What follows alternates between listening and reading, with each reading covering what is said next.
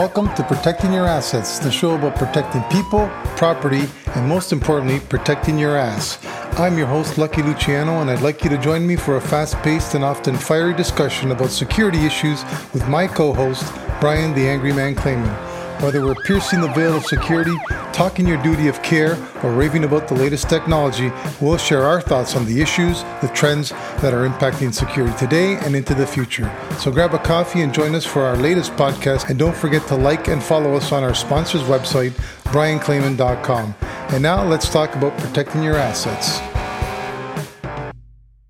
Hello and welcome to Protecting Your Assets. I am your host, Lucky Luciano Cedrone. With me, Brian the Angry Man Clayman. We are on episode 32, and we're going to be talking about a topic we covered early on in our podcast, but we're going to go a little more in depth this time around. We're going to be talking about threat risk assessments.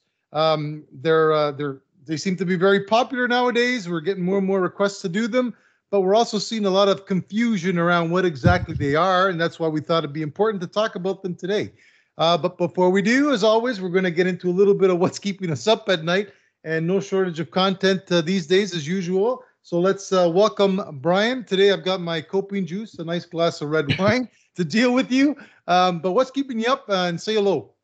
Hello, everyone. I guess I'll start off by saying that, working with Luciano is very telling and very difficult. You don't realize, folks, it just took us 4 takes to say, hello, welcome to Protecting Your Podcast. You just did it. You see? Anyways, it was hard to get to where we are now, so I'm just going to leave that. One day we should actually do an episode just with the outtakes, because people must think that we're consummate broadcast professionals and we get it right the first time, but boy, you make a lot of mistakes. Anyways, what's keeping me up at night is the excited states of America, and I'm sure you've got some comments about that, but with the stuff that's happening south of the border in terms of weapons, polarization, we've had 2 big trials that have just come to fruition. The juries are back in Rittenhouse and on the Aubrey case. Oh. And, in both cases, you've got little children or you've got rednecks that are walking around with guns. And I don't understand that. It seems to me they've got the guns to defend themselves, or so they say. But if there weren't guns in the first place, there'd be no need to defend yourself. I just wonder about a society or a country where there's more guns than people. And it just sort of, and I know a lot of people might disagree, but I just find it so disappointing that the U.S., which is sort of the beacon of hope to the world of what a better society could look like, what freedom looks like, has evolved into what they've evolved into. I mean, is it the Second Amendment to the right to bear guns? And I'm not a legal scholar, so I'm not even going to go and try and dissect that. But is that really the type of society you want to live in, where, if you take it to its extreme, everyone has a right to have a gun? That means the God-fearing person, the law-abiding person, and the person that wants to shoot up a theater, because everyone has a right to have a gun. Now, people would say you don't have a right to shoot up a theater, and that's true. But I would suggest it's harder to shoot up a theater if you're in a country like England or potentially even Canada, where it's hard to get a gun.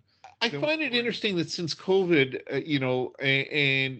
people were concerned that Biden and the Democrats are going to come in and that somehow the Second Amendment will be repealed and they're going to come for their guns. And I don't think they could do that even if they wanted it to. There have been 100 million guns that have been sold in the last year. I was watching Lisa Ling. She's a broadcaster on CNN.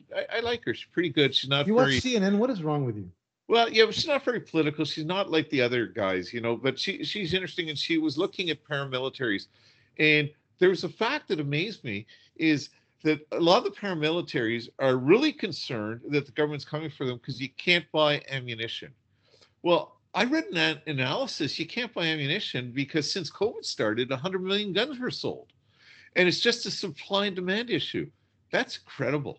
I mean, we're looking at a shortage of butter because the price is going up, and they're worried about a shortage of ammunition. I don't know. That's not the world I live in. Yeah, it is crazy. You talked about Rittenhouse. You talked about Aubrey. I think, I'm afraid to say anything because there's so much polarization on it, and I don't understand what the polarization is. I have my own personal thoughts on both those judgments, but you create a scenario where people are walking around with guns. I don't know how you think it could end any other way but trouble or problematic. But I'm going to add a couple more things that really bugging me, and I think is really disturbing. Is first of all the friggin' cash. What is it? The crash and take the crap out of these stores. I don't know what they call it. Crash and smash and grab. That's the word I was looking for. Is English your first language? No, it's not actually. I am an ESL. I started English when I was 6. But it's interesting. I drink water today. Show everyone what you're drinking, and you are just. Merlot. Have you been drinking Merlot since breakfast? Okay, go on. I have in anticipation of this. Thank you. So yeah, the smash and grab that's going on in the States, California, I think was one there. I think there was another one in Chicago, but starting to point towards a trend where, 30, 40, 50, 100 people show up at your store and basically just walk in, trash the crap out of it, take whatever they want and leave, which I think is problematic. And I heard, disappointingly, I might add, a copper that we both know on Canadian media say that, well, that's what insurance is for, which I think is a poor attitude. I understand what he's trying to get at. It's insurance, so you don't have to risk your life to protect those assets. But at the end of the day, if we all took that attitude, then why the hell do we even have walls? Like, just leave the product on the streets, and whoever wants to take it takes it, because that's what's going to end up happening. So I think that's one. And the other one, which I'm surprised you didn't bring up, is that guy Daryl Brooks in freaking Waukesha, where the Santa Claus parade. Yeah.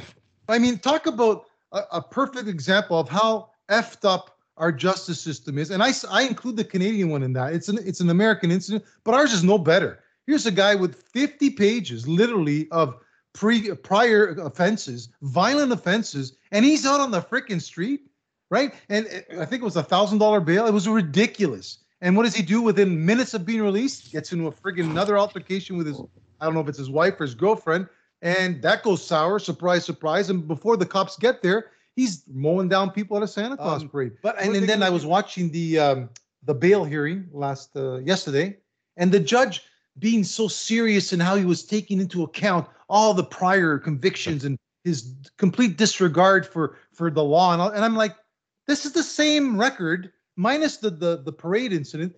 Everything on there is the same as it was 24 hours earlier when you let this guy go. Well, Well, one of the charges that guy had, being out on bail, was an intentional hit and run of a pedestrian. I mean, and he was out on $1,000 bail. I just do not get it. The Americans are bipolar, and I'm sorry to my American friends, but they either give you 300 years in jail for smoking a joint of marijuana, or $1,000 bail for a guy like that. And the most recent offense was that he ran someone over, and then he graduated from only running one person over to running dozens. I mean, it's ridiculous. Disgusting, man.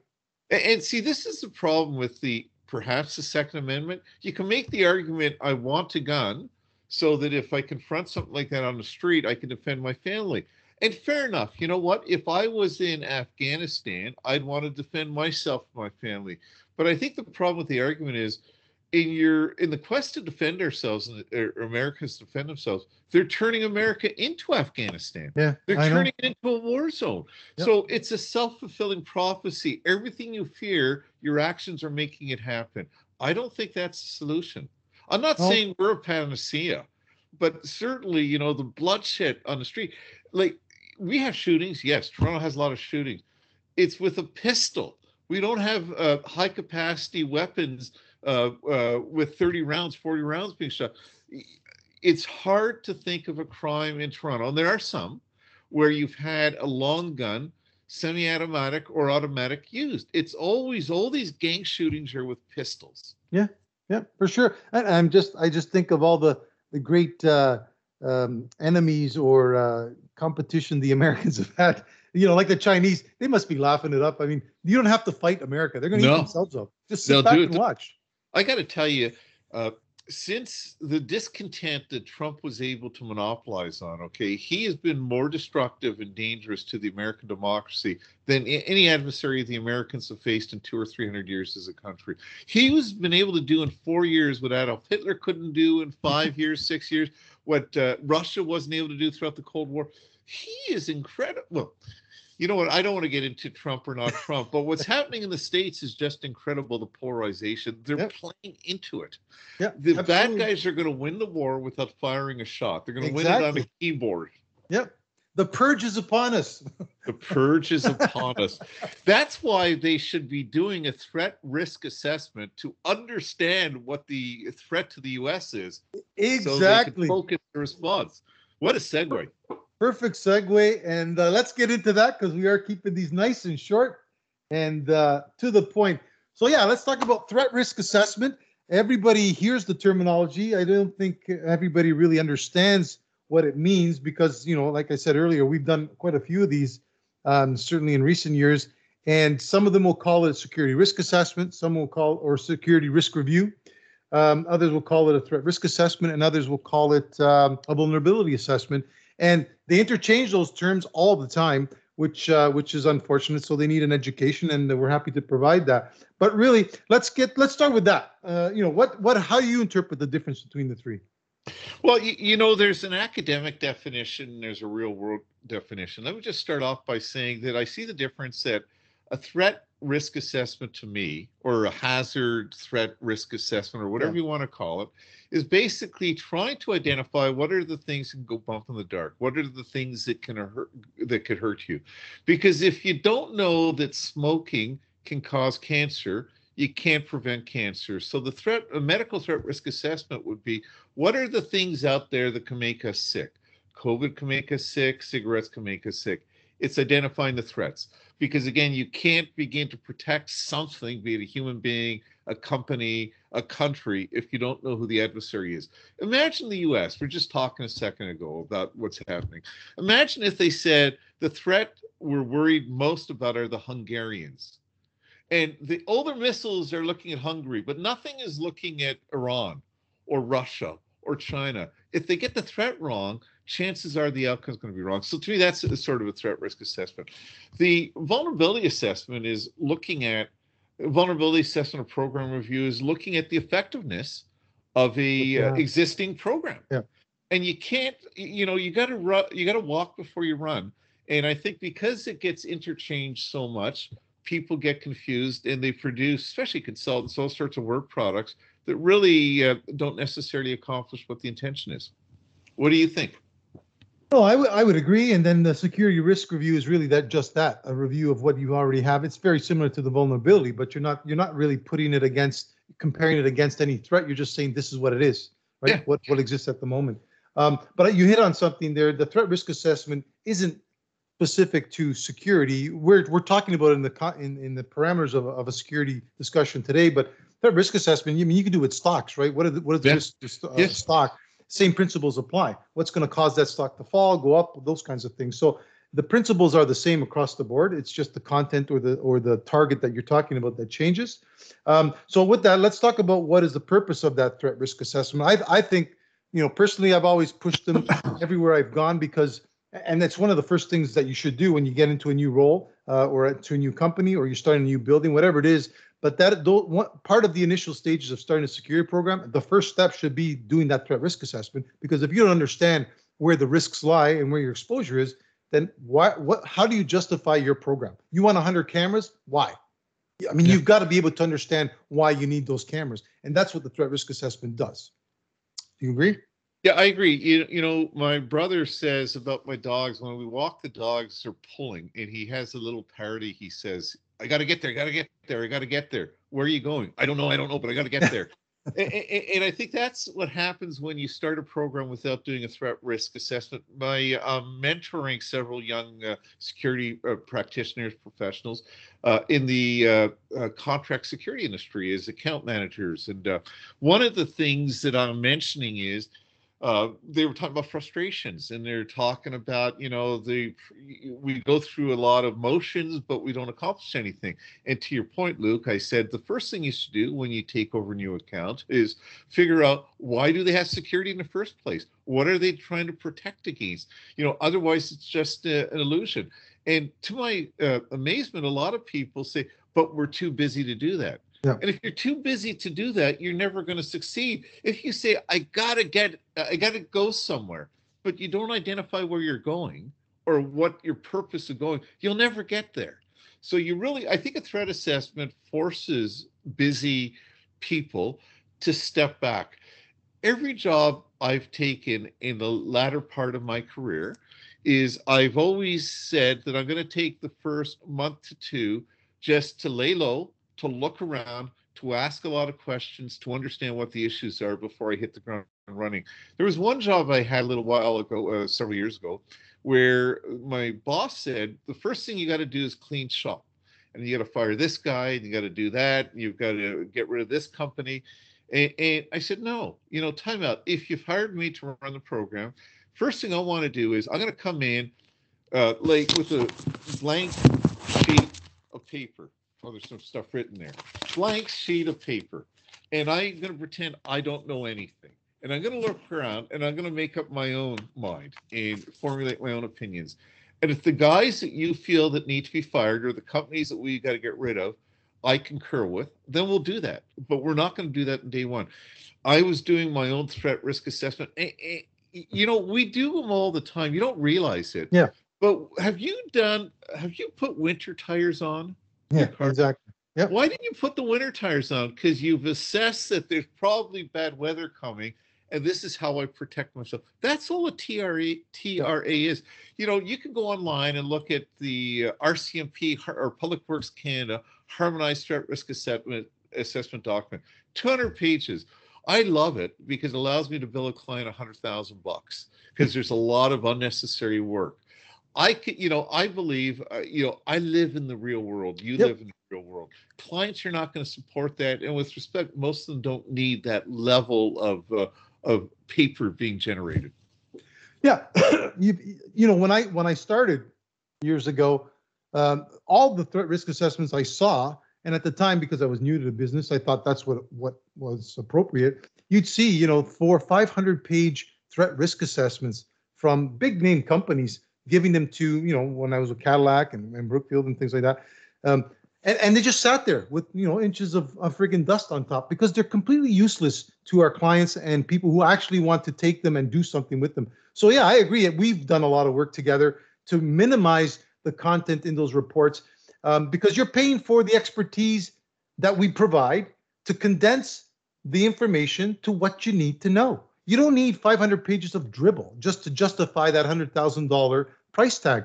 You want 10, maybe 40 pages at most. I try to condense it. You know me. I try to put everything on one page, an executive summary, everything on that one page, and then the details on the back. Maximum 40 pages for a threat risk assessment. That should be more than enough for you to be able to figure out these are the key things I need to focus on. And that, I think, brings more value to clients because it's a snapshot, it's condensed, and they can focus on something. You're giving them something that they could look at really quickly and figure out this is what I need to do versus a 600-page, encyclopedia set that no one's ever going to look at. And just looking at the size of it, they get intimidated. They never open the pages. Yeah, and if you need to do a 40-page or even a 600-page review, you have to summarize it in a page or two because you're entirely right. I wouldn't read it, and I'm a security professional. There's no way my client who's a president of a company or a VP or a director in some sort of business is going to read it, and he doesn't need to know that the calibration of the yin yang is off by 300 millimeters. I mean, you may need that. Okay, so my brother, I was talking to him about that. And he before he retired was an accountant in an accounting firm. They would do an audit of a company. And I said, because I wanted to learn from him, I said, show me a copy of a review of an annual audit you did on a company. And he cleaned one up, so I couldn't see any confidential information.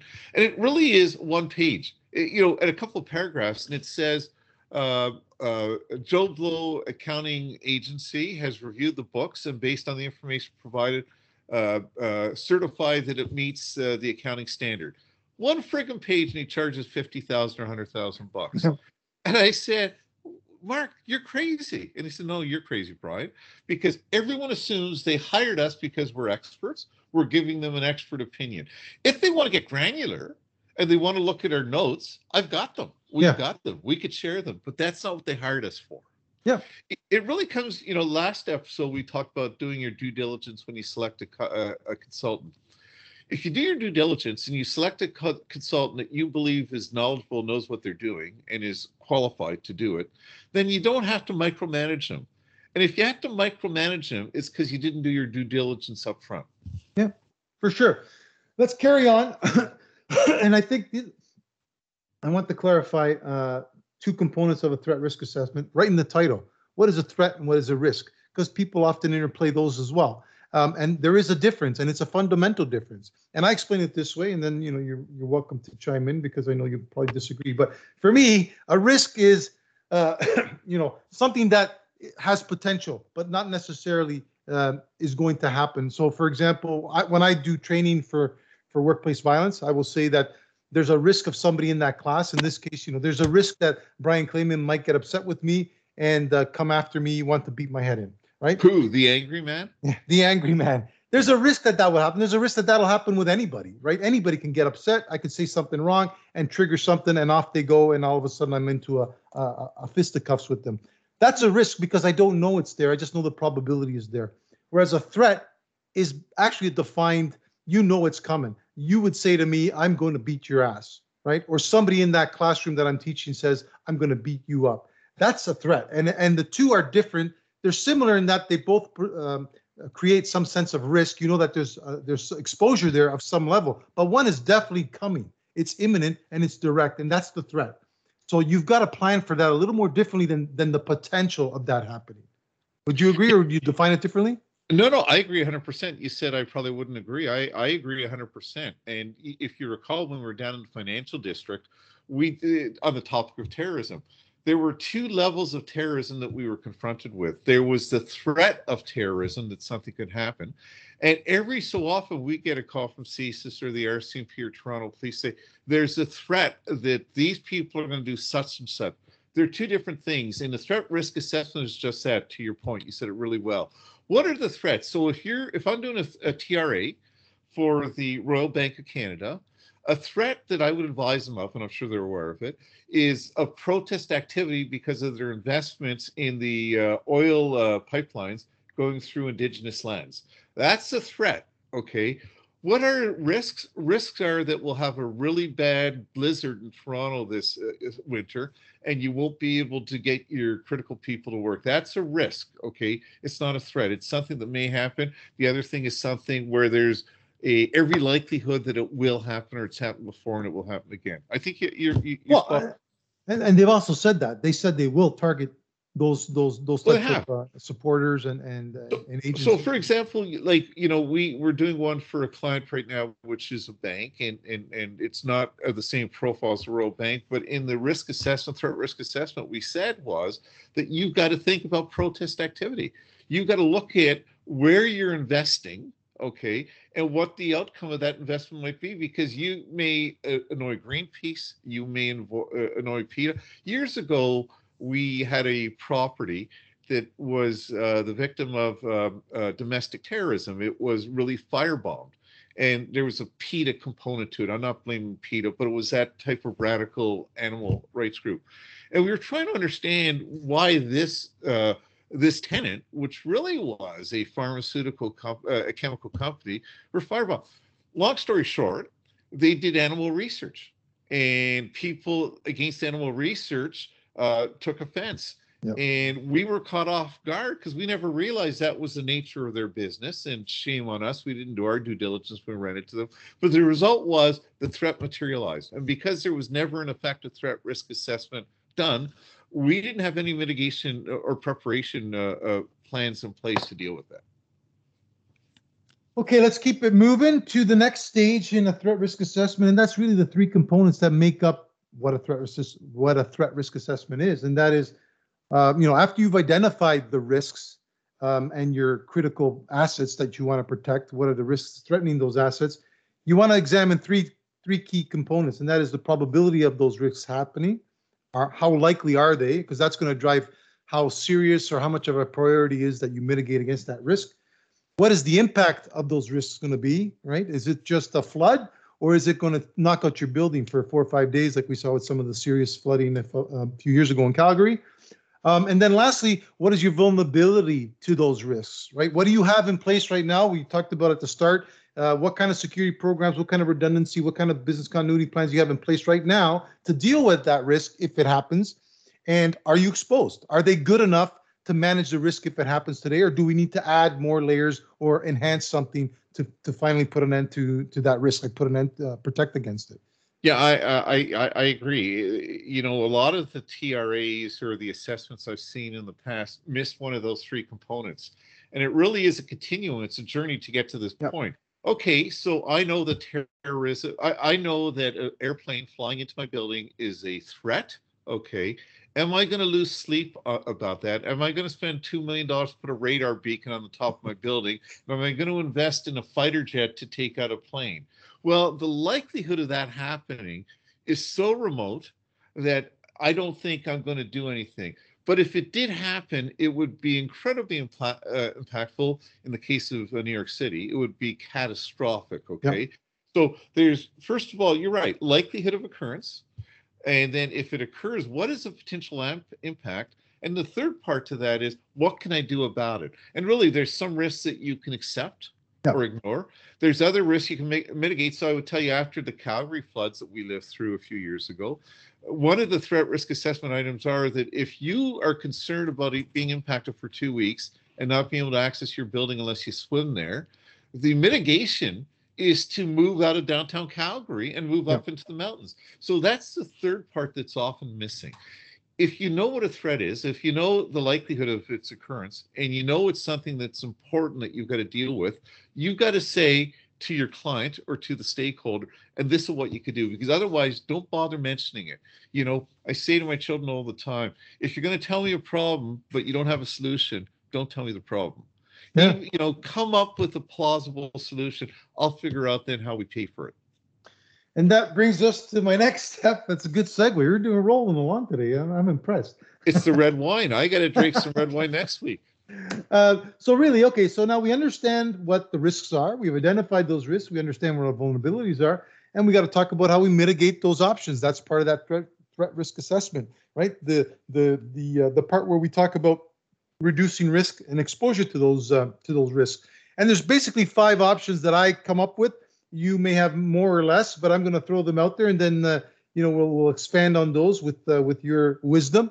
The first one is it's actually one, but I break it up into 2 because I think it's important to distinguish between accepting the risk and just ignoring it. And I think, I've had many property managers who chose to just ignore the risks. They didn't want to hear about it, and they didn't want to deal with it, thinking that it would go away. And I think that that's a dangerous sort of head in the sand approach, but it's all too common in business across the board.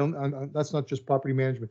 So when I say accept it, I think when I say that you're going to accept the risk, it's not ignoring it. It's actually looking at the risk, talking about its probability. Like you say, the plane into the building, you're not going to be able to defend that. I'm not going to put a surface-to-air missile on the top of my building to stop that. But at least if something were to happen the day it does happen, I'll be able to say, we did think about it, we considered it, but the reality is we can't do anything about it. And that's different than saying, wow, we never give it, it's not going to happen, I could care less about it. It's a fundamental, I think it's a small difference, but I think it's an important difference when you're able to justify your position of saying, we just accepted we accepted it based on these facts. We had the discussion. Can I just add something to that? Yeah, of course. I had a lawyer friend, and I asked him once, what is the difference between negligence and gross negligence? Mm-hmm. He said, the difference is this: when you're always going to be negligent, no matter what you do. Gross negligence, the difference is millions and millions of dollars. When you accept a risk, that means that you've thought about it, and for whatever reason, you're not going to do anything. You can't afford it. Budget doesn't. Yep. That's not gross negligence. That's maybe negligence, but it's not gross negligence. When you ignore a risk, okay. So, for example, you say that the fire exits are locked and we can't unlock them. And you say, oh, to hell with it. I don't really care. That's gross negligence. It's one thing to say, I don't have the money to change it right now, but we're going to do it over the next year or 2 when things happen. Okay. Or we're going to call the fire department and see if they can work with us. You'll still be negligent if there's a problem, but you won't be gross negligence. And that's a big difference in terms of money. Sometimes insurance is invalidated and your brand and reputation is just destroyed. And time in jail. Don't forget that one. Time in jail. That's a good motivator. That's right. And then the other three that I would add into that, obviously, insurance. We all know what insurance does. You can basically accept the risk and insure against it. If it happens, you pay it out because you know it's going to happen. The other one is obviously to mitigate it, to actually take us up on our recommendations and follow through with them. And the last one is a combination of all of those, right? So you may not be able to afford that surface-to-air missile, but you might have, or you may not be able to afford the fighter aircraft to shoot them down, but I'll have a surface-to-air missile. It's a little cheaper. So a little cheaper combination, yeah. Anything you wanted to add to those? Yeah, I think one thing you can't do if you're going to take the time to do a threat risk assessment is you can't ignore it. Your first example of ignore accept, okay? You can't ignore it because right there, that becomes plaintiff's exhibit number one. It's one thing to say you didn't know, but if you know and you choose to do nothing, that's a bad place to be. Can I I don't want to interrupt you, but I got to add one more thing on because we've had this discussion as well. Doing the threat risk assessment and not ignoring it is certainly not wise to do. But also using that as an excuse not to do the TRA to begin with because you're going to be held accountable is an even worse decision because you're basically ignoring it, like is what I was saying at the start, right? Like you got to do the TRA. It's due diligence. You've got to do it, and then you do your best to meet it. You're not held to it. It's not a Bible, right? You're right. What I tell clients, what I used to tell my employer is that you have to acknowledge the result. There's only two things you can do. You can either discredit the report to not be grossly negligent, or you can action it. Okay. Now you don't have to action it all today. You can say that there's a 2-year plan, there's a 5-year capital plan. Like often there's a lot of money involved in some of the things you need to do. Okay. You got to change the fire system. Like, in a commercial office building, that could be $20 million. Okay. Yep. So there's an understanding that you may not be able to do that tomorrow. It may be in phases over the next 5 or 10 years. But as long as you've got to be in a position to say to the court, if you're getting sued, these threats and risks were identified. This is our plan to fix it. That's defensible versus say, it was too expensive, I couldn't bother. Look at what happened with the MGM fire 30 years ago and all those people died, or the shooting. Was it at MGM also in Las Vegas? Mandalay Bay? Mandalay Bay, okay. You cannot ignore things, or if you do and something bad happens, it's at your peril. It's a crapshoot. And you either hope that things don't go wrong, you hope you don't get struck by lightning, or you have a plan in case you do. And if it's just yourself, it doesn't really matter, okay? But when you have a duty of care over others, you have a legal fiduciary to make sure you do the right thing. And to your point, Luke, business leaders, and this isn't a commercial for us to get rich, but you've got to understand what you're protecting against, or else you really are exposed. And the viability of the business is at risk, really. Yeah, and the comments you hear today, in 2021, you still hear businesses wanting to put cameras in bathrooms. You still hear, security experts, so-called security managers, wanting to put cameras in people's workspace. Privacy doesn't accept that. And yeah, you can do it. We've talked about that. You can do it because that's what you've done before, or no one's going to complain. No one's going to complain until they complain. And then you've got a lot of explaining to do. So why even go down that road? And my other question to those types of issues would be, if that's your response, what is going on at your place of business that you need to put a camera in a washroom? Like, you cannot justify that to me. I don't understand. I agree. One of the challenges that we had, if you remember commercial real estate, on the path in the food courts, you'd have sexual issues that happen in washrooms. So we were challenged. What do we do about it? Well, ideally, it would be nice sort of to have a camera in a washroom so you could see a crime and then you can prosecute the person. Yeah. But it's immoral and it's illegal. So what do? We had cameras in the hallway leading to a washroom so we could see who's going in. So if there was a complaint afterwards, at least we could demonstrate that so-and-so went in there and he came out 5 or 10 minutes later, whatever the case may be. You're entirely right. Often people, I think everyone wants to do the right thing. But someone's percept, like I want to help people. So if they're sick or hurt, I want to help them. Am I qualified or competent? Not necessary. Not necessarily. I can't do brain surgery. I can't even do CPR because my card is expired and I haven't retrained myself. So you have to understand your limitations. You've got to do something, but it's got to be the right thing. People get themselves in trouble when they think they are the expert. You know, the project that we're on right now, we have architects, we've got designers, we've got engineers, we're doing the security piece. Each of us are experts. We're only as strong as the sum total. If they don't engage all the team, a multidisciplinary team, projects are going to fail, and security programs are the same thing. You need a security specialist to tell you these are the things that go bump in the dark. I want to be clear, you know, it's not the consultant's job or the director of security's job to tell the company what they must do. Their job is to tell the company what the risks are, what they should do. Management will make a decision, but if they don't have the proper inputs and information, they're going to have flawed information has flawed results. Yep. And that goes right back to our TRA topic of providing that right information from the get-go, doing that proper threat risk assessment from the start and building your program from that. That's going to go move us on to our final piece, which is basically what are the key values of that TRA? We talked about identifying the risk. We talked about how it shows your exposure and how you develop recommendations to mitigate that risk. So where's the value? And for me, there's a number of areas where the TRA proves its value. First of all, it identifies your risk. We've talked about that. But I think more importantly, it justifies your program, right? I don't know. I've had arguments with security managers in the past where, typically they get that budget at the end of the year, right? Oh, we got $20,000, get rid of it before we lose it type thing. Yeah. And because they've never done a TRA, what do? Well, I want that new camera or I want that new access control platform over there. And they throw the money away at the end of the day because it's not spent wisely, in my opinion. The TRA sets that roadmap for you. It tells you what you need to mitigate the risk, and you can go back to that. When you've got that $20,000 extra, go back to your TRA. What's next on the to-do list? And spend it wisely as opposed to just throwing it away. It provides that roadmap to future success. So it justifies your program. Again, we talked about the CCTV cameras. Everybody wants cameras.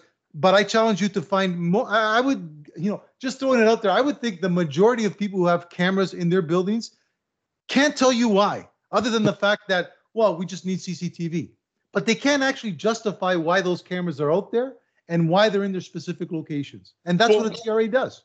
I just want to add a couple of things. Your example about the year end, you got money, what do? You put up a camera. Well, now you're putting up the camera because you're enhancing security. Sometimes it's quite the detriment.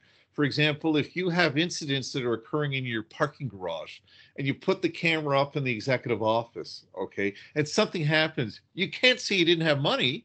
You spent that money the wrong way. That's negligence. It might even be gross negligence. The other thing is, I wrote down some notes as you were talking. Oh, yeah. I have trouble reading but why you do it, really, there's two reasons. The first is brand and reputation. You do the TRA to protect the brand. The second reason is to keep you out of court, and the third reason is to keep you out of jail. Yeah, and those were my final 2 points on this. It's not going to stop the lawsuits, but it'll reduce your exposure to those lawsuits. So you're going to pay out money at the end of the day. That's the way our society works. Our justice system is crap. And even when the bad guys are completely at fault, they're still going to get some money out of you. What the TRA does is justifies your program, shows you some level of due diligence, puts you in a defensible position so that you can say why you've done or taken the action that you've taken. So that $5 million lawsuit might be $2 million, might be $1 million. And that's where it really proves its value, I think. It shows that you're a professional organization who actually put some thought into your security program. You didn't just throw guards out there and say, here, we got security. There's actually some thought, there's some strategy behind what you're doing. And you can sort of illustrate that to the court, and they're going to sympathize with that. They're going to say, these guys are really trying to do the right thing. And you should benefit from that at some level. Yeah, and there's one more thing I just want to add. There's a mistaken belief on the part of a lot of business leaders is that's why we have insurance. Well, I'll tell you, I'm not an insurance expert, but the insurance may help you the first time. But if you make the mistake a second and third time and you haven't done something to correct the errors of your way, your insurance is going to get canceled or your premium is going to be so great. The insurance is just that. It's insurance if everything fails, but you can't keep failing because you're going to get canceled. Yeah, and on that note, I will add one other thing. Because I remember this just like yesterday. Terry, one of our colleagues, Cadillac, we did a lot of work with the insurance when we were preparing for G20. And they basically came to us and said, because we were like, this is going to cost a lot of money to put up all these barriers, to put up hire all these extra security guards. It's going to cost us money. Fruit. Is it worth the endeavor to spend all this money? And their response was this. I'll never forget it. They said, look, all these insurance companies, they're insuring you for G20 and they're putting money aside. And there's a pool of money to pay out if things go wrong. But that money is not it's not an indefinite pool. Yeah. It's only so much. And the people who are going to get first dibs on that money are the people who can justify the security precautions that they put forward. So if you're not doing nothing, to your point, and you're just going to say, throw up your hands and say that's what insurance is for, you're not going to get that. You're going to be at the back of the line. So you're going to get whatever's left. Yeah. And that's an important point. You have a responsibility to others. That's called a fiduciary. You've got a duty of care. And if your strategy is I have insurance, it's not going to help. And the insurance is going to cover stupid, and it's not going to cover brand and reputational damage. For sure. And I think on that note, let's wrap her up. That was good. I really enjoyed that one, Brian. You got a little fire in you, and I like the alcohol in me, so I'm going to make this a custom for my. I'm a bit jealous. I just got to say that we've been doing this for almost a year now, and I'm really impressed with my young Jedi warrior friend. You're starting to learn. When we started this, you were like a greenhorn. You knew nothing about, or very little about security, but you're starting to get there. I'm a little dunce, but eventually it breaks in. Well, next week I think you're going to see some liquid refreshment on my side, and maybe hopefully. For sure, 100%. We got to start doing these live and in person. So with that, I'm going to wrap it up. Hope you guys found some worthwhile information out of this and some takeaways for our business listeners. And for our listeners, please hit the like button. We need the subscribers, so subscribe, and you'll get updates as to when the latest episode comes online. And don't forget to visit our sponsor. He is the Anger Man, but the website is Brian Clayman and Associates. Visit and see what kind of services he's up there offering for you, because without that, we won't have this show. So that's it for me, Brian. You?